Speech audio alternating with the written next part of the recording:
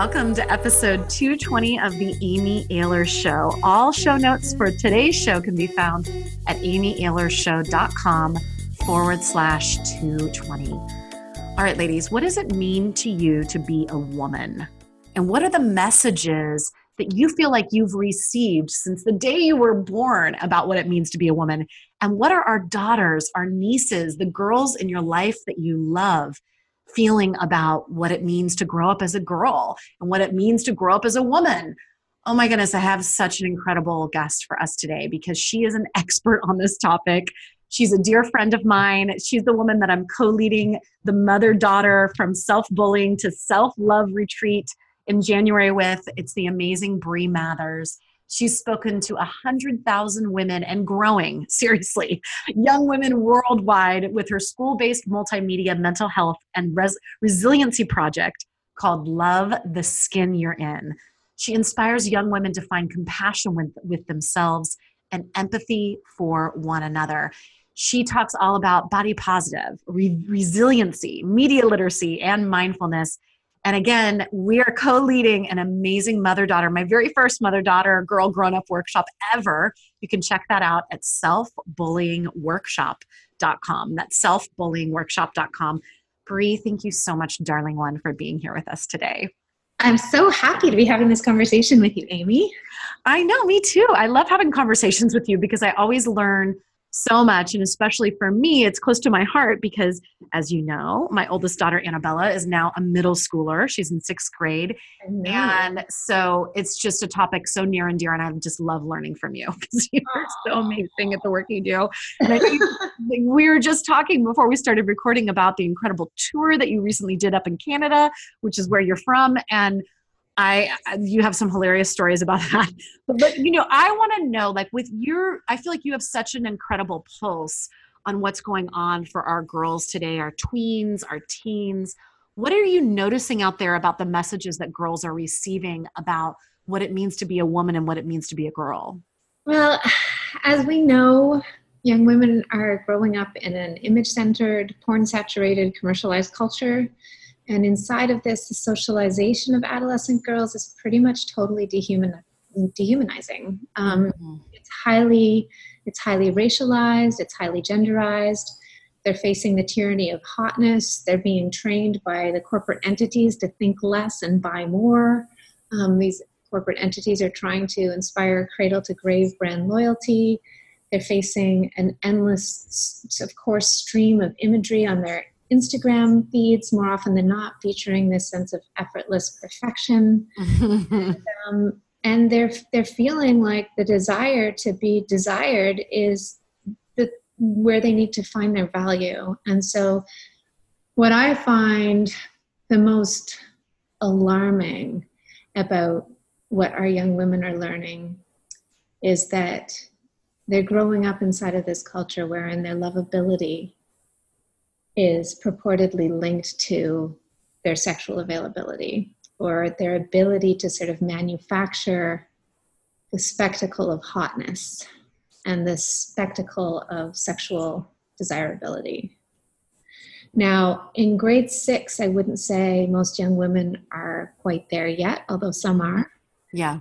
But by grade 8, these narratives have been so internalized, and a lot of that is because the need for media literacy is really as great as the need for literacy inside of this sort of media saturation that they're facing. So we definitely have our work cut out for us. Oh my gosh. Trying to create a softer world. It's just like when I hear you speak about that, it's so interesting. I just had my 45th birthday and thank you. Being smack dab in middle age now and seeing what happens for women in middle age, which was a whole nother show, but seeing what happens for women in middle age and as they go through menopause and then losing that quote unquote hotness. It's really fascinating to think about how the allure of being perceived as sexy, being perceived as hot, being perceived as a sexual fantasy for men, how much that rules our lives so much so that we miss it then when it goes away, when we feel like we've been taken off the playing field, so to speak. Right. Yeah. Isn't that incredible? I know.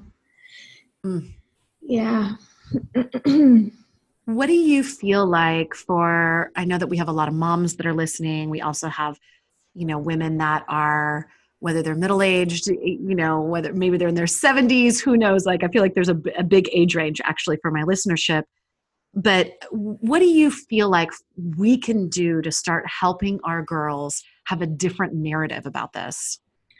Yeah. Well, I mean, we need to bring a new narrative in, and really it's the resurgence of an ancient narrative that we really need. It's about recognizing that, that our unique beauty and presence is, what it's all about, that we're a mother of life itself, and our nature is to shine, and we need to become more full of ourselves in the best possible way, by recognizing how inherently sacred we actually are. And that means valuing and feeling our sense of presence, free from the need to source our energy or attention or validation from anyone or anything outside of ourselves.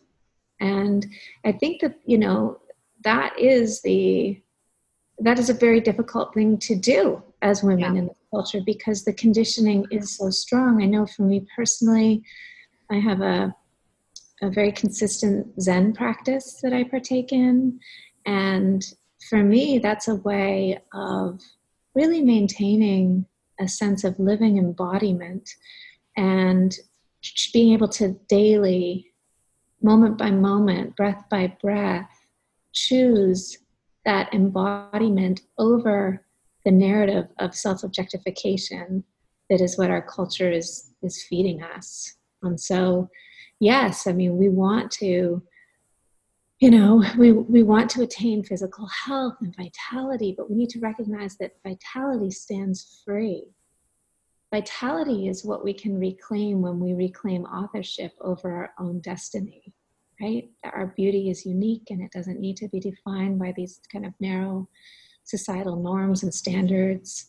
And when we can sort of live in tune with our embodiment, there's power there, right? And choosing to respect our body, choosing to dress and adorn our bodies in ways that celebrate and enhance our natural beauty, rather than feeling like we have to be actively involved in creating this, synthetic and sometimes cruelly unattainable image of desirable womanhood.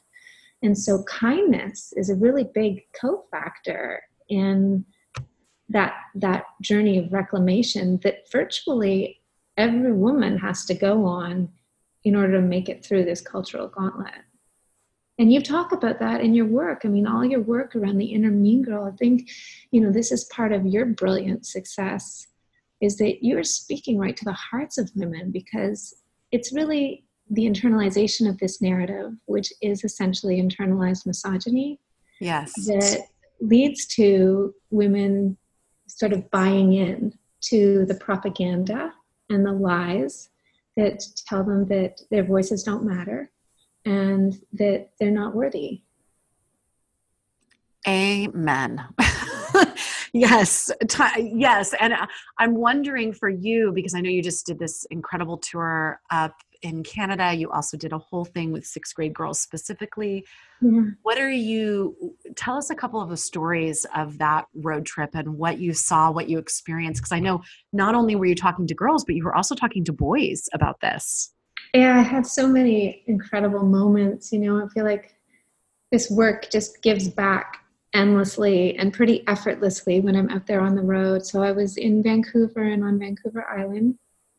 And one of the things I piloted was a grade 6 girls retreat, which was 40 11-year-old girls having a conversation about media literacy, which was their favorite part of the retreat. We followed it up with all the social and emotional learning activities like yoga, mindfulness practice, compassionate communication, assertive communicating. But they loved the media literacy piece. And for many of them, it was their first experience of really critically engaging with this cultural bombardment of imagery that they're already starting to face. And so I wouldn't say that inner mean girl has yet really like intensified within them, but they're just on the cusp, of being carried away by this cultural stream, which is the stream that we've been talking about. And so it was very powerful to present counter narratives to them at that kind of crucial stage developmentally, when they really have an opportunity to see clearly, because they haven't fully bought into this whole thing kind of like hook, line, and sinker, right? They're not quite there yet, right? So part of the conditioning of the patriarchal ideal is to make women feel empowered by it on their own terms. And that way, every time you critique an unspoken requirement of women,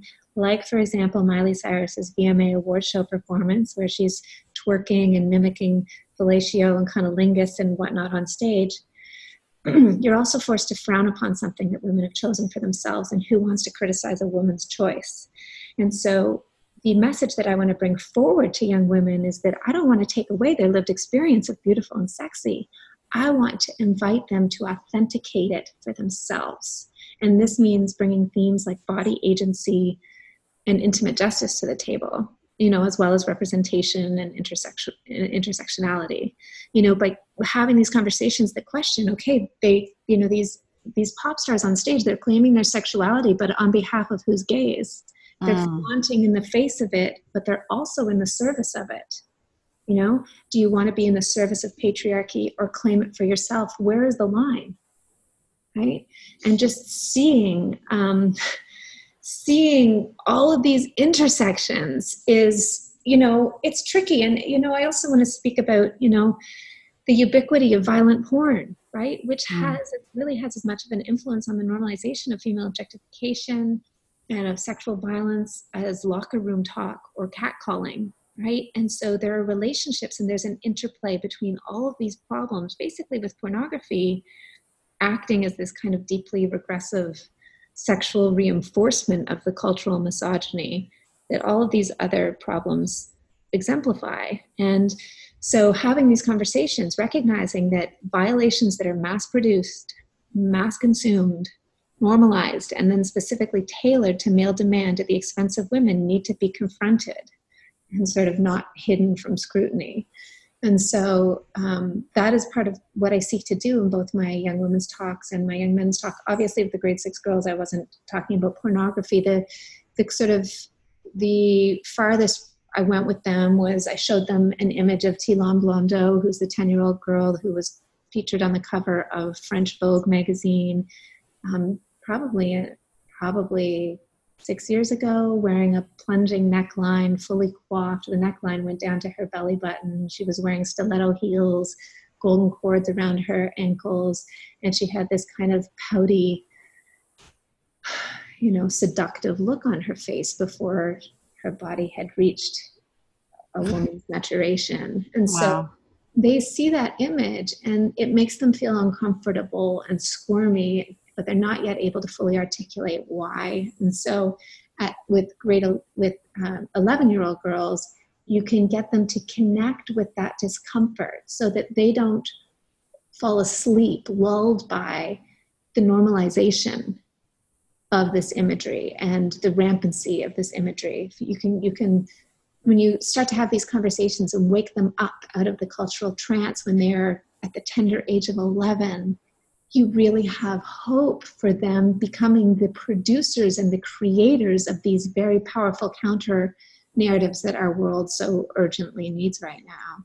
And then with the older young women, you're having that same conversation, but you're obviously you're taking it a lot deeper, and you can bring in conversations about pornography and so on. I mean, I don't know if you're aware of this, but you were probably aware of the research that shows that regular consumption of pornography actually leads to erectile dysfunction in young men. Really? I actually had never heard that. Wow. So, but not only that, get this, erectile dysfunction in young men has increased 1,000% in the last 12 years. Whoa. And so, alongside that has been the boom in the internet, the $97 billion pornography industry.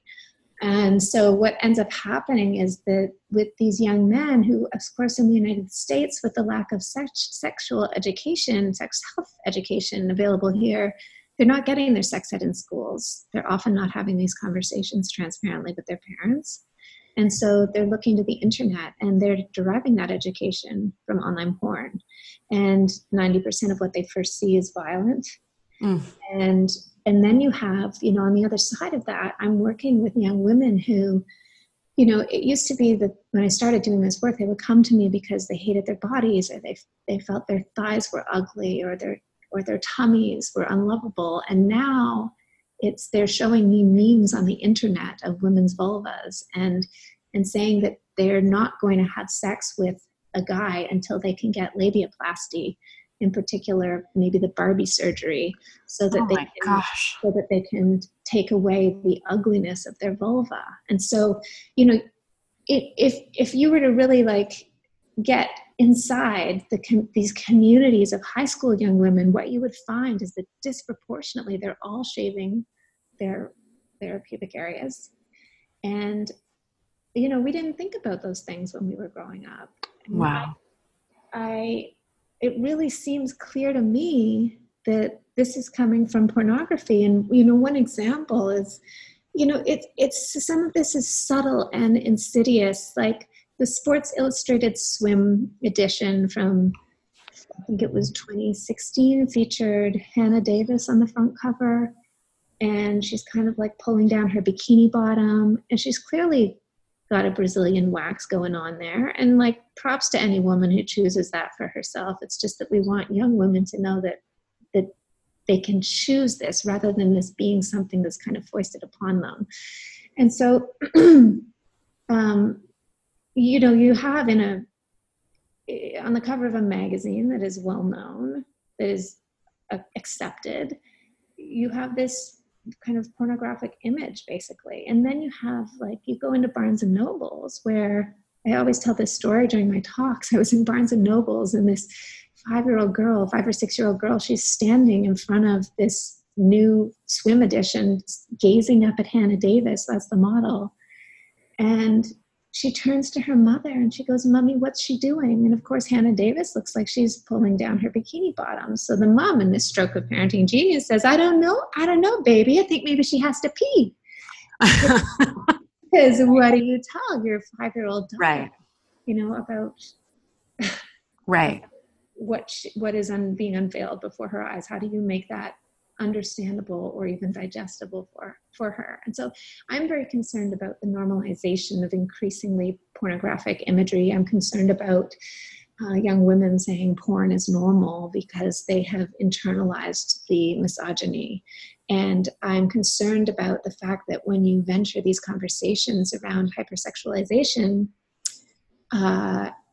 young women will often very quickly go to the judgment of, oh, that's slut shaming.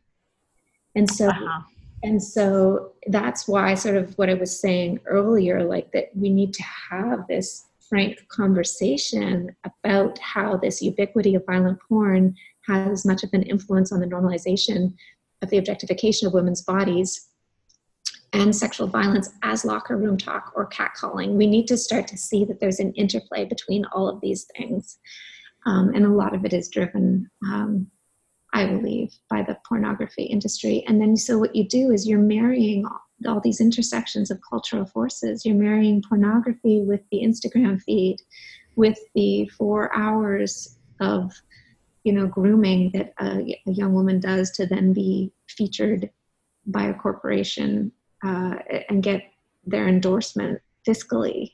You put that all together, and then you look at the fact that they're spending 9 hours a day digitized, and it's wow, how do we find our way out? Yeah.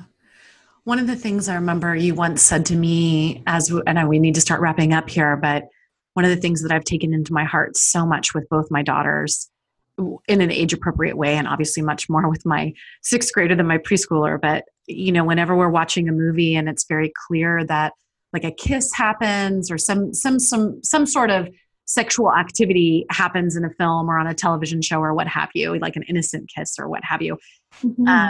of saying, wow, it looks like they really love and respect each other. And that's what I want for you. I hope your first kiss is something where you feel so adored and it's so clear of the way this person is feeling and you feel the same and it's mutual and you feel adored and loved and she's like, yeah, mommy, that's the way that I want it to feel too. And that was a tip that you gave me that I've just carried with me so much every time I see something like that. Or if we're like, we try to read books together and I'll be like, wow, it seems like, this boy really loves this girl or this girl really loves this girl or whatever the case may be, because I just want to keep reinforcing that feeling of, I want you to feel respected. I want you to feel loved and adored when you choose to engage in those things.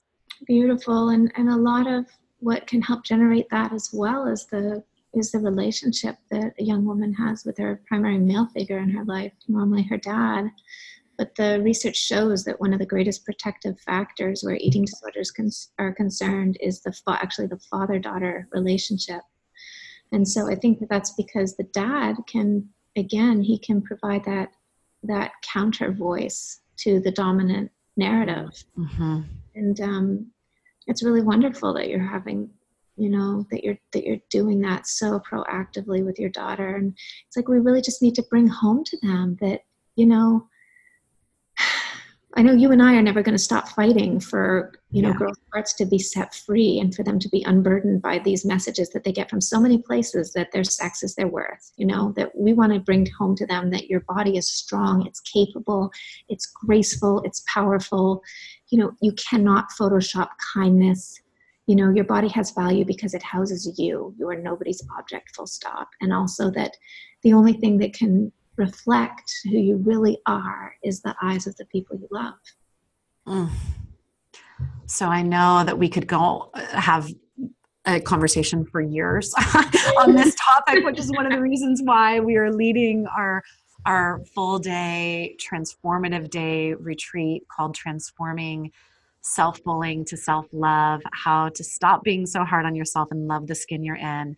And this is especially for middle school girls with a grown-up woman who loves them like their mom or their aunt or their grandma or their caregiver, or your favorite neighborhood girl that you have known since the day she was born that you adore.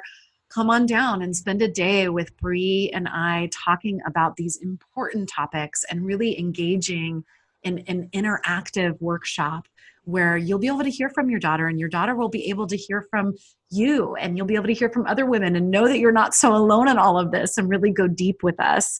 So again, that URL for that workshop is selfbullyingworkshop.com, selfbullyingworkshop.com.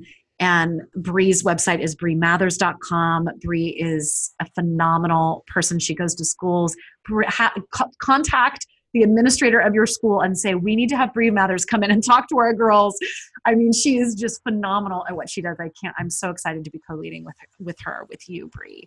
So thank you so much, Brie, for being here on the Amy Ayler Show.